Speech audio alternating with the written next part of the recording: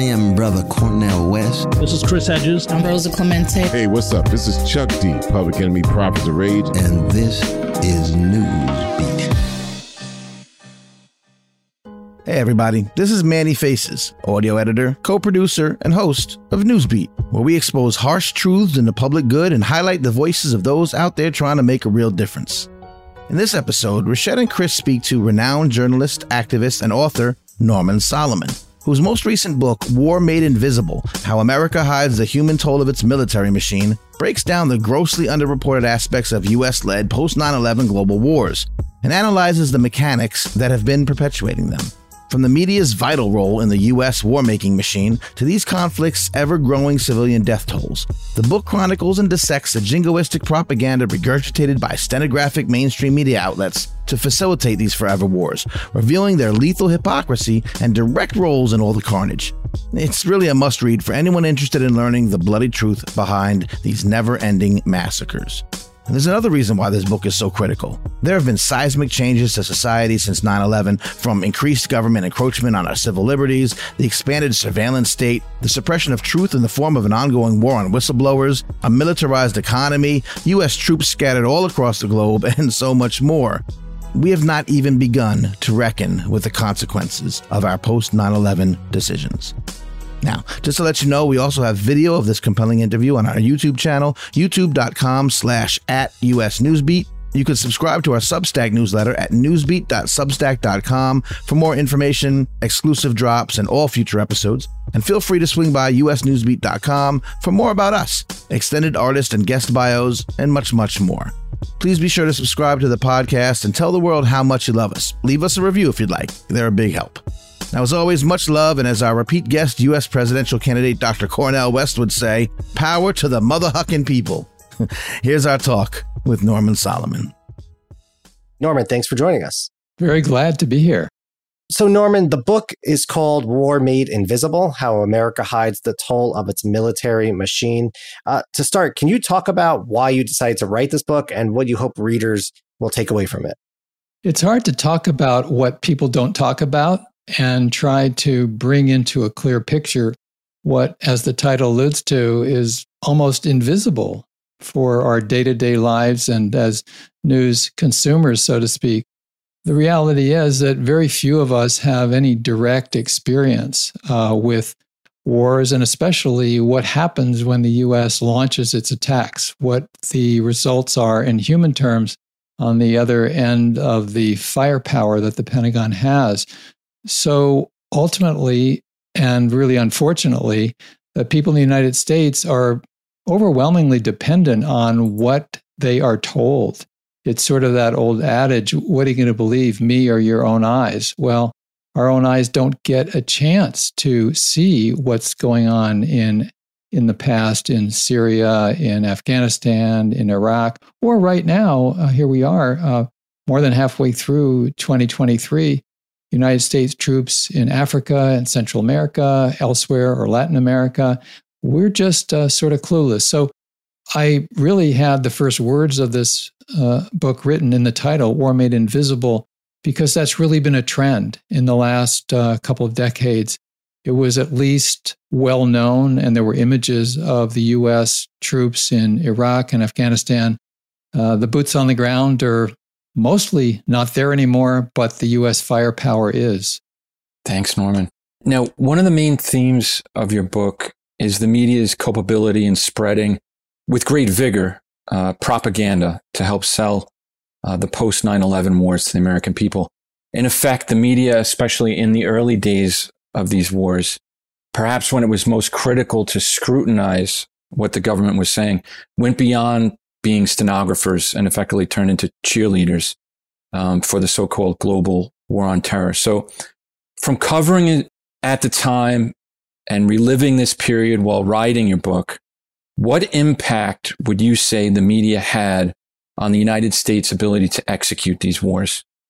Tremendous impact, as you say, enormous vigor, and we might combine those two concepts, which I think are useful ones, cheerleading and stenographic services, sort of stenographic cheerleading, especially at the outset, the assumptions were locked in pretty much. And so after the horrible attacks on 9/11, September 11th, 2001, it wasn't foreordained that the U.S. government response would be to go to war, much less to go to war at a country, Afghanistan, that not one of the 19 hijackers on 9/11 were from. And there were, in fact, possibilities that were very real for negotiations with the Taliban in charge of Afghanistan. And yet the response was mass frenzy. It was a combination from the White House, from Congress, and from the mass media. And so from the very outset, there was this explosion of, among other things, what I refer to in the book as preemptive absolution for whatever the United States would do militarily. And this was said very boldly by the Secretary of Defense, Donald Rumsfeld, a few weeks into the U.S. attack on Afghanistan. We're talking now October of 2001. Rumsfeld said, every person who dies in Afghanistan, whether they're Americans, whether they're Afghan civilians or anybody else, it's all the fault of the hijackers. It's all the fault of those who attacked the United States. Well, that's just a blank check, not only financially for the Pentagon, but also morally, ethically, psychologically, to say, well, no matter what happens in the future, no matter how many people the United States may kill, including innocent civilians, our hands are clean because we were attacked on 9/11. And so we can look at now more than 20 years since 9/11 and the continuation of the so-called war on terror, which does continue to this moment, and see that there was this wonderful, from the standpoint of the weapons makers and the war makers, this wonderful preset, beatific, honorific blessing on the head of Uncle Sam. Go for it. You've got to kill people. That's going to make things better. Norm, you obviously mentioned the invisible nature of these wars for people back home. One of the things you write about extensively in the book are the innocent people who have died in these wars in these countries that Americans, I think, still today don't even realize that we've been occupying or just have troops in, especially in Africa, along with the drone campaign there and elsewhere. Brown University Cost of War Project says upwards of 315,000 people potentially in Iraq have died as a direct result of the invasion, I think up until March of this year. It also stated that 70,000 Afghan and Pakistani civilians, because obviously the border over there, have perished as a result of the war. Can you talk about the huge civilian death toll and how the media's, I guess, failings have potentially enabled the war machine to take so many innocent lives? There are so many stunning numbers that are, if anything, conservative about the results of the U.S. war-making since 9/11. And we know from our own human experience, or at least empathy in the United States, where the number 2,996, which is the official figure of those who were killed by the hijackers on 9/11, those numbers tell us something. And then there's the human reality that really puts the numbers to shame, and the grief, the anguish, the anger that understandably erupted in the U.S. Beginning that terrible day on September 11th. That is a human response. What's been really difficult for the people of the United States, because of the messaging from politicians and because of the mass media coverage, it's been so difficult to grasp intellectually or emotionally that the same kind of experiences have occurred when the United States was responsible for the killing. So as you allude to at Brown University's Costs of War Project, there are numbers about the direct and then the indirect results of the U.S.-driven so-called war on terror. So more than 300,000 civilians directly killed, according to Brown University, by the U.S. But that's just the beginning. I mean, that total number was close to 1 million. There was a report that has just come out, 4.5 million people directly and indirectly killed by the U.S. so-called war on terror in the past now 22 years or so. That's an unfathomable number of people, 4.5 million people killed because the United States decided to launch a war of vengeance because 3,000 people were killed in the United States. It's not a dimension of the tragedy, really, to add up numbers. These are all human beings. And that's really at a core of the book. And to get back to your initial question, a main reason I wrote this book is because the invisibility of people that have been killed and are still being killed by the Pentagon is corrosive. It's whatever language you want to use, ethically, morally, spiritually corrosive to who we are as individuals in the United States, to the extent we internalize that. And in terms of the country, the United States of America, the conduct of the government and the discourse or the lack of discourse. So when we really try to grasp what's at stake, it's really multi-layer of people's lives are at stake. And then who are we as a country? One aspect that I get into in the book, and again, this goes to the indivisibility reference in the title, is that there are essentially, tacitly, 2 layers of grief that are officially sanctified and propagated in U.S. mass media and politics, whether we're talking Congress or the White House. There is a discounted, virtually invisible level of grief, which is those who die because of Pentagon military actions. And they're basically unreported. If they are reported about occasionally, there's not a sense of empathy or depiction of human beings who really have suffered and their loved ones and so forth. Very rarely is that empathy even conveyed because the news coverage is so sparse. So that's one layer of grief that is discounted to the point that Americans are encouraged often basically by omission, not to recognize at all these people. And we might say, well, gee, that's in spite of the fact that the US government killed those people. It's not only in spite of the fact, it's because of the fact that the US killed those people that entire layer of grief is considered unimportant, not recognized, is invisible, and discounted as the experience of essentially non-persons. And there are a lot of reasons for that, as I go into in the book: nationalism, the conformity of U.S. media and politics, racial bias, institutionalized and individual in the United States. And then there's the other layer of grief. That's us. That's Americans who die, whether on 9/11 or troops who have died in Iraq, Afghanistan, occasionally Syria, and elsewhere. Or, in a sense, honorary Americans, you might say, those who are allied with the U.S. ideologically or live in a country run by those who are allied with the U.S. Ukraine, a very obvious example, killed by designated official enemies of the United States, in this case, Russia. And that's a whole other layer of grief. That one is, wow, this is so heartrending. This is so horrific, what is being done, what suffering has occurred for these people. Well, that's the way it should be for everybody. We need a single standard of human rights, a single standard of humanity. And so when you look at, and I would sort of, wrap up my point here, that if we consider the US media, mass media coverage of the war in Ukraine, if you set aside the extreme political bias, the tinting of the window on the world red, white, and blue, the failure to acknowledge that the United States can't just go around saying, do as we say, not as we do. If you look at the human interest reporting from US media about what has been going on for a year and a half now in Ukraine, the suffering of civilians, it's excellent journalism.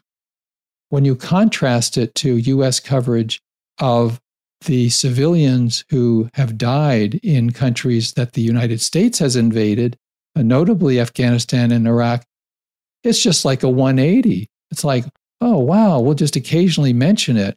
That's a intellectual and emotional corruption that exists in Congress, in the White House, and in the mass media.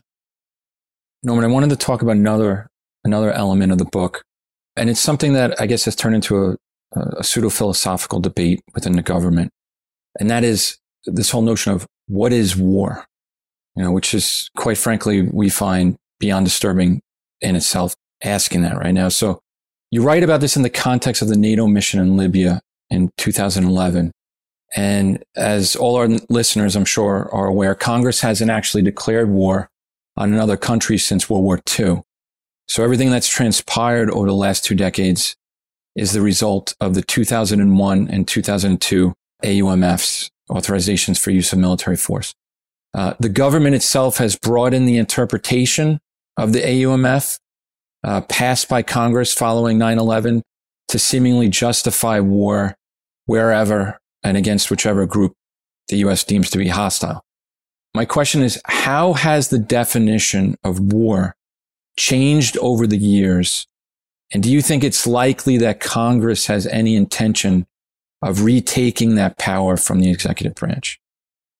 Congress really hasn't shown much intention at all. There's periodic discussion of rewriting, revising the authorization for use of military force that was passed, as you note, right after 9/11 and then sort of redone the year later. And it seems to be simply discussion of, well, we need an update. We need a newer model of this vehicle and so forth, whereas the prerogative of the United States to intervene militarily in other countries really doesn't get much questioning. I think the war that you refer to in terms of Libya is very significant because it goes again to this consistent through line of U.S. military and foreign policy for many decades, which is that wars are what we say they are, and the important wars are the ones where Americans die. And so what happened with Libya is a case in point, where the United States led U.S. NATO bombing of Libya for more than 6 months. And within a few months, the USA had spent upwards of $1 billion to be bombing Libya. And the War Powers Act that had been enacted at the end of basically the Vietnam War was supposed to recover some of the leverage that Congress, by constitutional provision, really has. Article 1, Section 8, I think it's Clause 11, says that it's the Congress that declares war. It's the Congress that decides these matters of military activity by the United States overseas. And yet one president after another has basically ignored that. So the War Powers Act was put into law as a partial remedy of that. After 90 days, the Congress needs to give approval after the U.S. President, the commander-in-chief, has put troops into war. And yet, when that deadline had been passed, the Obama administration sent a former high-ranking official of the Yale Law School to testify on Capitol Hill. And Professor Coe told the lawmakers and the country that the United States actually was not at war because no Americans had died. And so the claim was that therefore the War Powers Act was not relevant. And that says a lot. And it's both in its own right and a metaphor, an indication of just how jingo narcissism, you might say, has guided U.S. foreign policy and military action. That might set well for those who have been acculturated to that kind of red, white, and blue nationalism. But it shouldn't be a surprise to us that many people around the world don't see it as sensible or moral at all. Norman, I have a quick follow-up to something that you said before I move on to my next question. And it has to do with the civilian death toll again and the invisible nature, as you mentioned. I just wondering what you made of sort of the media's response to Biden's pulling out of Afghanistan, in the traditional sense of war, as you've noted that's sort of evolved. And the rhetoric around the safety for Afghan women and children and other people due to, Taliban violence and everything else, when they never aired these same grievances or complaints when it had to do with the U.S. military sort of occupation and invasion. And they only did this for a short period of time. And again, they never really went into this stuff for the previous 2 decades. So I'm just wondering what your reaction to that when it was happening, of the rhetoric around what was going to happen to the Afghan civilians now, but why this never came up before. It rings so hollow, unfortunately. For one thing, the U.S. is joined at the hip with the Saudi Arabian regime, which treats women terribly. The fact is that after the United States, finally, after 20 years, pulled its troops out of Afghanistan, the U.S. basically absconded with several $1 billion worth of money that belonged to the Afghan government before the Taliban became that government. And I chronicle in the book how the U.S. at a time of famine, the first winter and subsequently after that withdrawal, basically said, no, we're not giving you the money. Well, this undermined the central bank of Afghanistan. It made it more real that people would starve to death. A massive malnutrition in Afghanistan. That included women, that included girls. So it's a political football. It's a rhetorical football where the Biden administration and Republicans, is bipartisan. It was basically, who cares? And Bernie Sanders and another senator, Chris Murphy, they tried to get the Biden administration to move quickly on this. Some members of the Progressive Caucus likewise. And the administration really did not budge. And the results were we had many men, women, children, people of all ages dying and being severely malnourished because of a decision made in Washington by people who claim to really care about the well-being of Afghan people. And that in no way says anything good about the Taliban. It does say that these pretexts for war and these rationales for war really don't hold up when you come right down to it. Yeah, and Norman, one thing I really appreciate about the book is how you sort of seamlessly weave together, all these themes and issues that sort of shed light on the sort of corrupt nature of the wars itself. You bring up the point about oil in Iraq and how that's sort of treated as like a conspiracy now, I think, or even back then, when you were talking about, oh, it's just about oil and people would shrug it off. But you note that you could explain to our listeners, but oil in Iraq was nationalized, right? And then after the war and the invasion, our fossil fuel companies came in and began to profit off of that. We also did an episode about disaster capitalism, the corporate profiteering off of these wars and how they enriched themselves. So I was just wondering, can you just talk about the rise of the war industry, but also that corporate profiteering that happened that a lot of Americans, I would argue, is also sort of invisible. They didn't really see this happen. There's no doubt that there are many factors in a war. And I also think there's no doubt that in the case of the Iraq invasion, oil was a huge one of those factors. I remember back in middle of and late 2002, when it became increasingly clear that the Bush administration was bent on, and this was George W. Bush administration, was bent on the invasion of Iraq, when certain members of Congress, Dennis Kucinich was one of them, would say that a big motivator was all the oil, the massive amount of oil in Iraq. People who said that were denounced. They were told by very powerful media and political figures, how can you say that? Oil has nothing to do with this. It's just a calumny against the U.S. government and on the value of our motives. And yet in the book, I quote a number of people, Alan Greenspan, the noted Federal Reserve Chair, John Abizaid, the high-ranking general. We had a former senator and then Secretary of Defense. Also, all three of them acknowledging years later that oil was a huge factor in why the United States invaded. And as you refer to, it was nationalized. The U.S.-based oil companies, British-based oil companies, they couldn't get through the door under the Saddam Hussein regime. But in the aftermath of the invasion and the toppling of that regime, these oil companies and those services like Halliburton that Vice President Cheney was integral to, they made out like bandits. I mean, this is billions of dollars at stake. And there were confirmed reports that the Cheney vice presidential office had maps before the invasion showing where oil was located in Iraq and the grade of the oil in different parts of the country and the depth and how difficult it would be to extract the oil in different regions of Iraq. So it's a scam when the mass media and the political leaders in Washington tout all these august motives for reasons for going to war and in the process killing a lot of people and in the process making huge profits for, I won't say defense contractors, I'm saying military contractors. Ever since 9/11, it's just been a heightened boondoggle.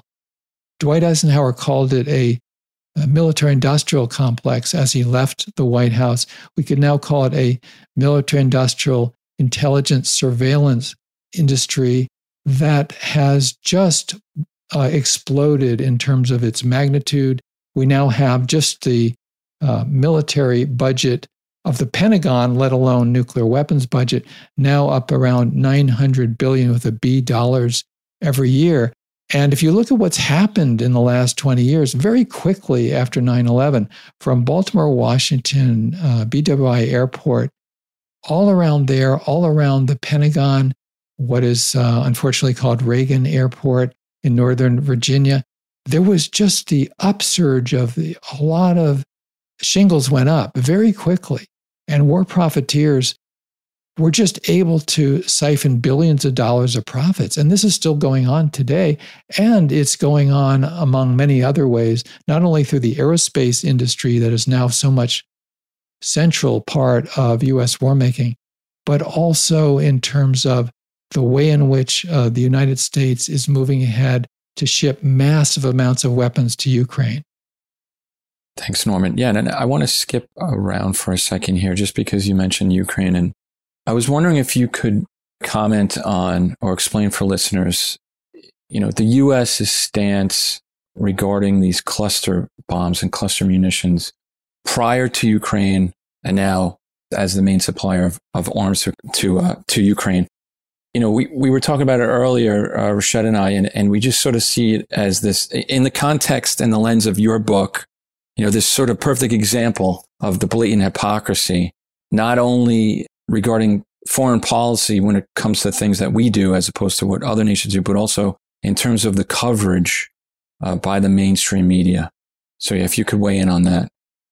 As it happened, I spent quite a few days and some pages of the War Made Invisible book about cluster munitions. It was really striking to me that the United States and Russia, and for that matter, Ukraine, are in a minority. Those three countries are among those nations on the planet that have not ratified the international treaty banning cluster munitions, which are among the most very terrible, cruel, sadistic weapons that have ever been used in warfare.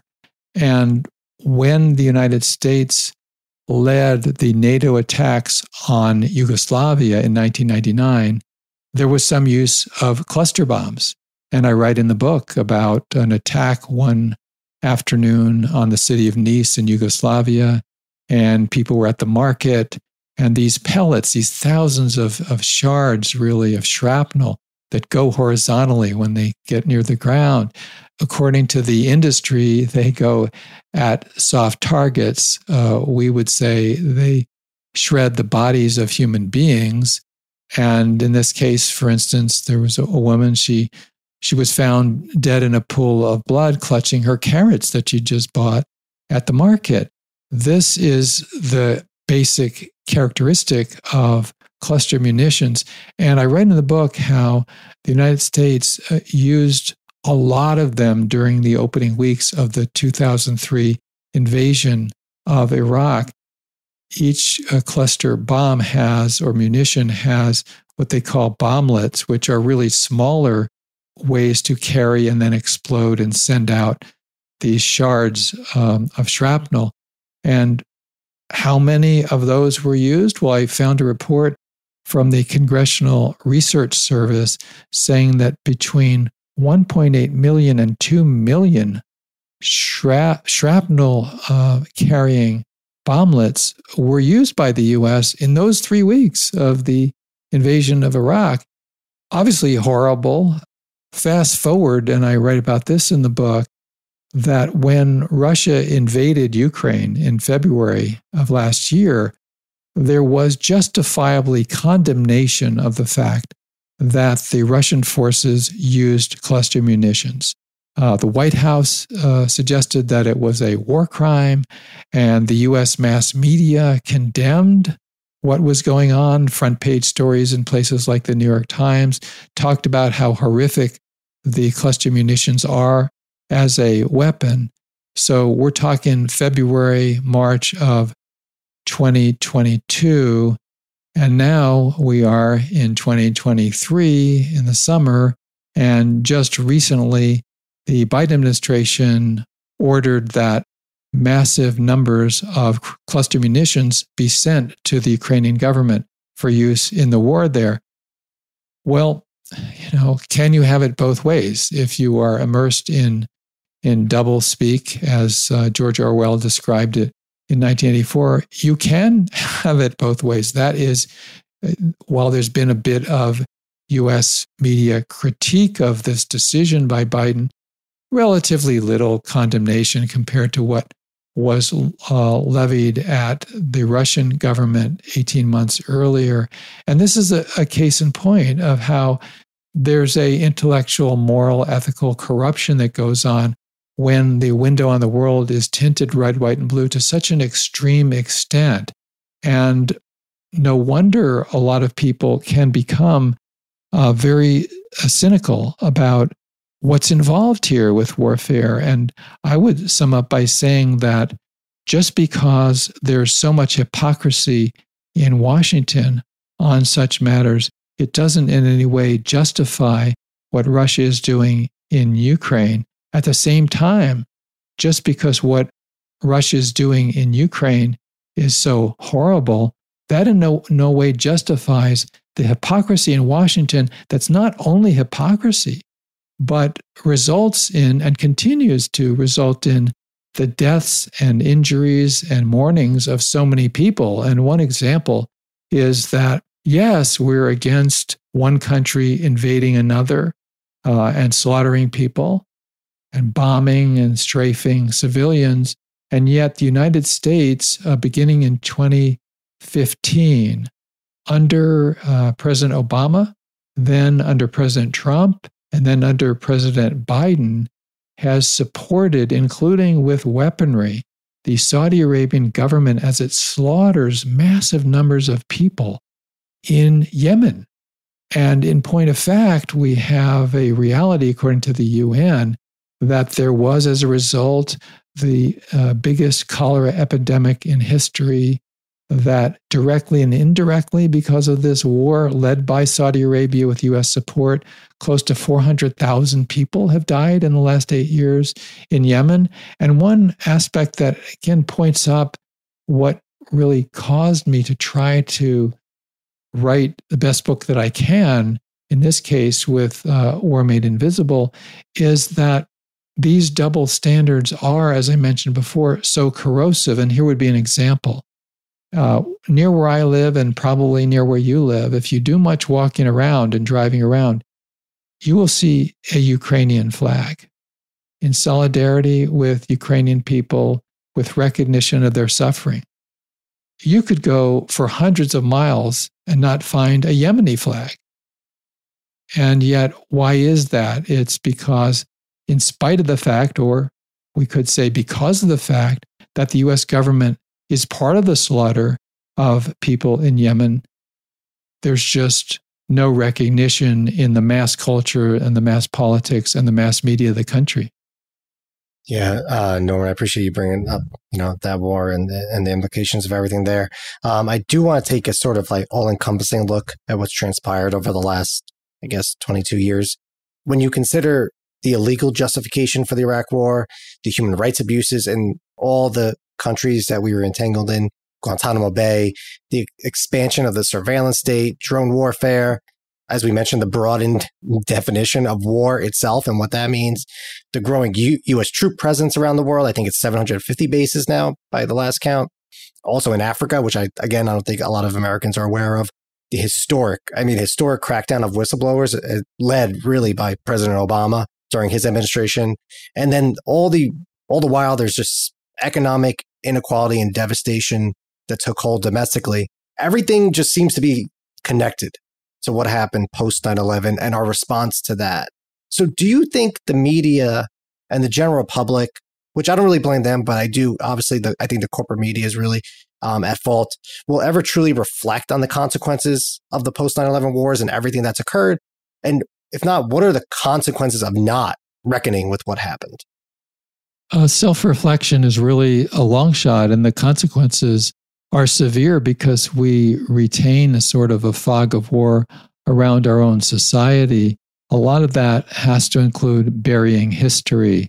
And we know that most Americans are well familiar with, because of media and political repetition, Martin Luther King Jr.'s speech, I Have a Dream, 1963, beautiful speech, very needed and appropriate for that historical moment. 4 years later, when Dr. King gave a speech at Riverside Church in New York City, April 4th, 1967, he denounced what he called the madness of militarism, and he referred to what he called the destructive demonic suction tube. Those are his words. Destructive demonic suction tube of massive military spending while people at home are suffering from lack of basic resources, money for taking lives, taken away from possible sustenance to sustain lives.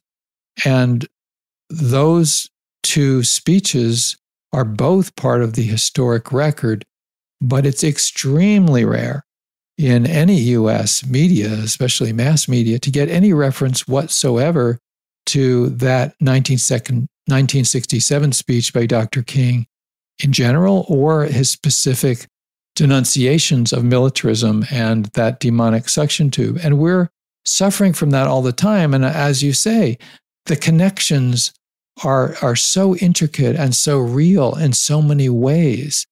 And some might call it intersectionality. Some might call it just being real about how different aspects of a society are connected.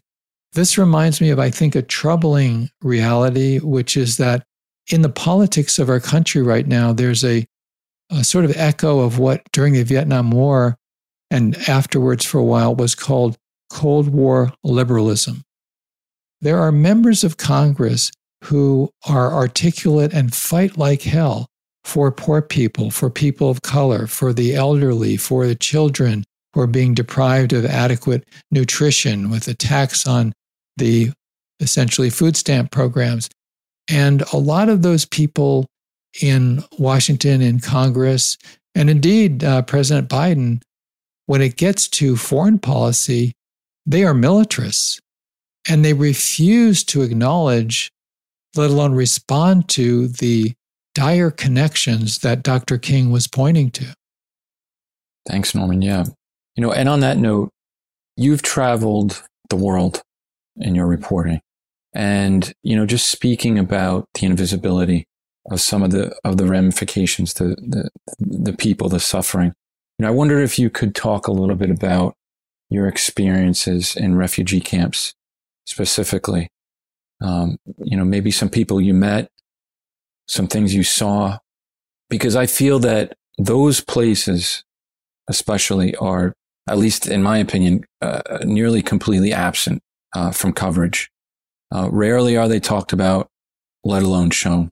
So if you could please share some of that with listeners.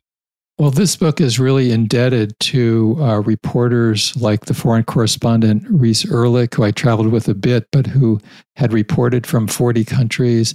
The great journalist Nick Turse, who has reported extensively from the Middle East and from Africa, and has chronicled realities at many refugee camps in Africa, for instance. And so a lot of what I've learned has been through great journalists like them. My acquaintance and experience with refugee camps relatively limited, and left me with very visceral emotions about what the human costs are of warfare. When I went to Afghanistan in 2009, and I was only in Kabul for about 5 days there, I was told about a refugee camp on the outskirts of the city. So I went there, and these were largely people who had come from southern Afghanistan, a lot of them from Helmand province, which is a place where a lot of the U.S. military activity went on during 20 years. In particular, a lot of bombing that the U.S. engaged in Helmand province.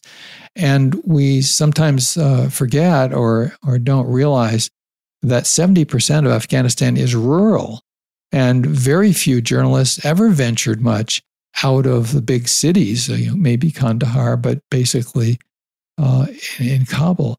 And so when I went to that camp, I was just really shocked. It's not that I wasn't already cynical, but here were people driven out of basically war zones that the United States had created. They came to the capital city of the country, and they were in this really, it's almost, you can't even almost call it accurately a refugee camp, because it was a bunch of tarps and ditches. And I met, one of the families I met had a 7-year-old girl who had lost her arm when, before dawn, in her neighborhood, the U.S. dropped bombs from the Pentagon's immense storehouse of bombs. And there she was. She and her father had come to this refugee camp, far from home, far from their home in Helmand province, which was no longer safe. And without one arm, she was trying to grow up. And her father next to her showed me some papers he had been filling out and filing with the Afghan government, getting no aid. And he was in charge of providing or sharing food in the camp, and had a plastic bag with like a few pounds of rice to share with what I was told was about 100 people in the camp. And I walked away from that camp thinking the U.S. government had so much money to bomb these people, but no money to feed them. I mean, it was just really horrible. And that was a specific instance, and also a metaphor for priorities. And it reminded me that when I got back from Afghanistan, I went to some hearings. Now, this was 2009, and if I remember correctly, the Democrats did not control the House then. So they were not official hearings, but the Progressive Caucus in the House held a number of basically de facto informational hearings on Capitol Hill. And I went to a couple of those, and they were pretty damn good. And one member of Congress represented the Progressive Caucus and took recommendations to then the new president, President Obama, and said, we think that the U.S. expenditures in Afghanistan should be 80% humanitarian aid and 20% military. And President Obama came back with a budget request that was 90% military. And that, of course, was part of the Afghan surge, where Obama sent tens of thousands more troops into Afghanistan. And just a bit of a digression, but a day ago, I watched a hearing that occurred a few days before that in the House. And of course, now the House of Representatives is run by Republicans, so it was a Republican chair. And this references an earlier topic we were talking about. The focus was the withdrawal from Afghanistan. And admittedly, the withdrawal was bungled, and it should have been done much better planned, less suffering as a result. But the focus of that hearing was how terrible it was that the United States lost the war in Afghanistan. And while there was some legitimate concern expressed about the ill-planned, hasty, bad way in which the United States withdrew, the underlying messaging was that the United States needs to learn how to win these wars, and that the tragedy, and this was a message that I quote from mass media in the book as well, the tragedy of the U.S. war in Afghanistan and the withdrawal, according to the official narrative, is that the United States lost the war. And if you take a more, I think, a human look at it, the real tragedy is that the war was inflicted on people to begin with. That's incredible, Norman. And I don't recall, I could be wrong because I don't follow all the hearings that come out of DC, but I don't recall a hearing related to the Afghanistan papers that came out a few years ago during that time of the withdrawal, I think, about how the government effectively lied to the American people about the war effort, very similar to what happened with the Pentagon papers and Vietnam, right? So, and again, I don't think the media, again, had enough focus on that as compared to everything else, right? I don't think there's ever been maybe you recall, but I don't think there's ever been a hearing about the lies that were told. Yeah, I'm not familiar with that. It's all very, I'm not familiar with such hearings, and a lot of it is through a partisan lens, unfortunately. And when there's a Democrat in the White House, Democrats, so to speak, circle the wagons around the president, and same with the Republican. And then there's a lot of jockeying for advantage. I think that if we look at, and that's a good comparison between the Pentagon Papers and what ultimately emerged through reporting by the Washington Post and The Intercept about the Afghan war, the sort of received wisdom and emphasis, especially, say, the Washington Post reporting and the Pentagon Papers, what eventually emerged, is that the war couldn't be won, and that U.S. public was lied to because we were told the war could be won, when even people in charge, in their candid private moments, knew that the war was not going badly, contrary to what they were saying, and the war was not going to be won. And I think that's one layer of deception, and it's a significant one. But as Daniel Ellsberg, who released the Pentagon Papers, of course, said, it wasn't that the United States was on the wrong side in Vietnam. It was the wrong side. And so a layer underneath the lies about claiming officially that the war could be won or was being won when it wasn't, was the deeper reality that the war itself was a crime, whether it could be won or lost. Yeah, Norman, and you've been very gracious with your time. I have one last question, and it's sort of just again, an overarching. It's just, if you could teach all the journalists in the U.S., especially in corporate mainstream media, how best to cover these conflicts.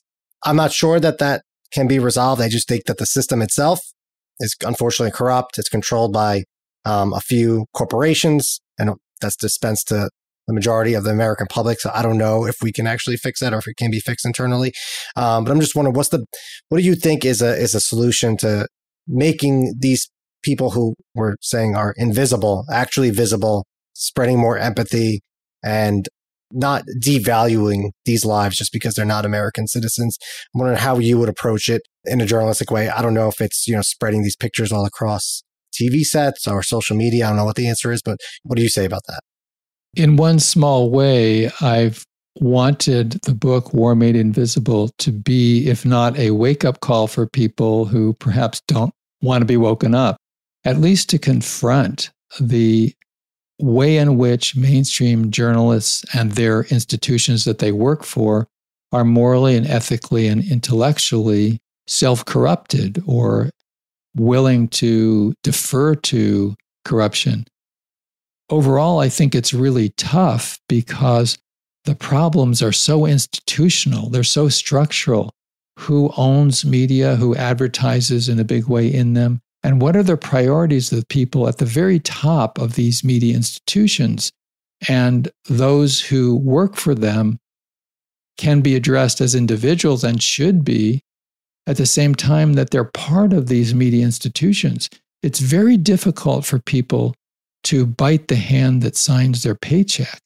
Maybe now it's just an automatic transfer into their bank account, but it's the same thing. Somebody is providing the pay. And it's been really notable that there are many brave journalists who cover war for U.S. media who go into war zones and they risk their lives. Occasionally, they're wounded, even killed. There's no lack of courage there. Then they get back to the newsroom and they're afraid of the managing editor. It's really sad. And I think we need to educate and agitate and challenge and point out these contradictions and build movements that will confront the policies and the mass media that are basically, as we said earlier, stenographic supporters of those policies. I'm a big supporter of the media watch group FAIR, Fairness and Accuracy in Reporting. I urge everybody to go to fair.org, sign up for the action alerts, because for 40 years, just about now, FAIR has been not only exposing, but also organizing to challenge these kind of media biases. At the same time, I think that the creation and sustaining and growing of independent media outlets, that's extremely important, both in their own right and because sometimes what journalistic work is being done cross-pollinates into the large corporate media because the work done is so well. So I would say Newsbeat should be supported. That's an unsolicited plug. Because if you have an institution like Newsbeat, you have people working together who truly, without fear or favor, are trying to do what journalism should do. As George Orwell said, if journalism refuses to challenge the powerful, then it's not really journalism, it's advertising, it's public relations. We've had our fill of public relations. We need some journalism to really permeate our society. Amen to that.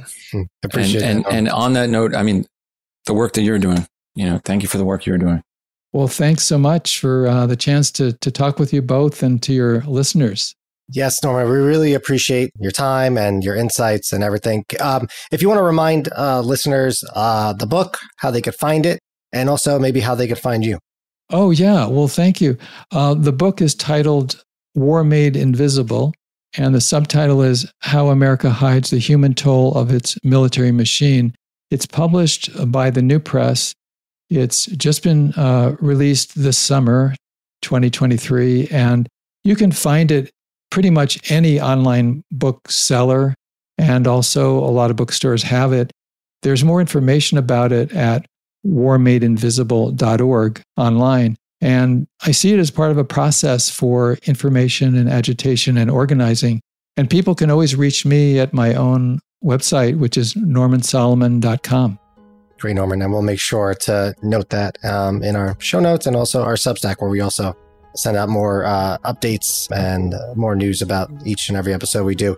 Again, Norman, we really appreciate you. Thank you so much coming on with us. Really.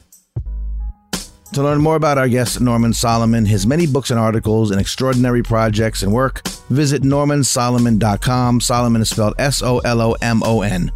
To purchase his latest book, War Made Invisible, How America Hides the Human Toll of Its Military Machine, check out independent nonprofit publisher The New Press at thenewpress.com. You'll find plenty of other extraordinary books to buy there too. Once again, for the entire Newsbeat team, I'm Manny Faces. Thanks for listening. We'll be back soon. In the meantime, peace and love to you and yours.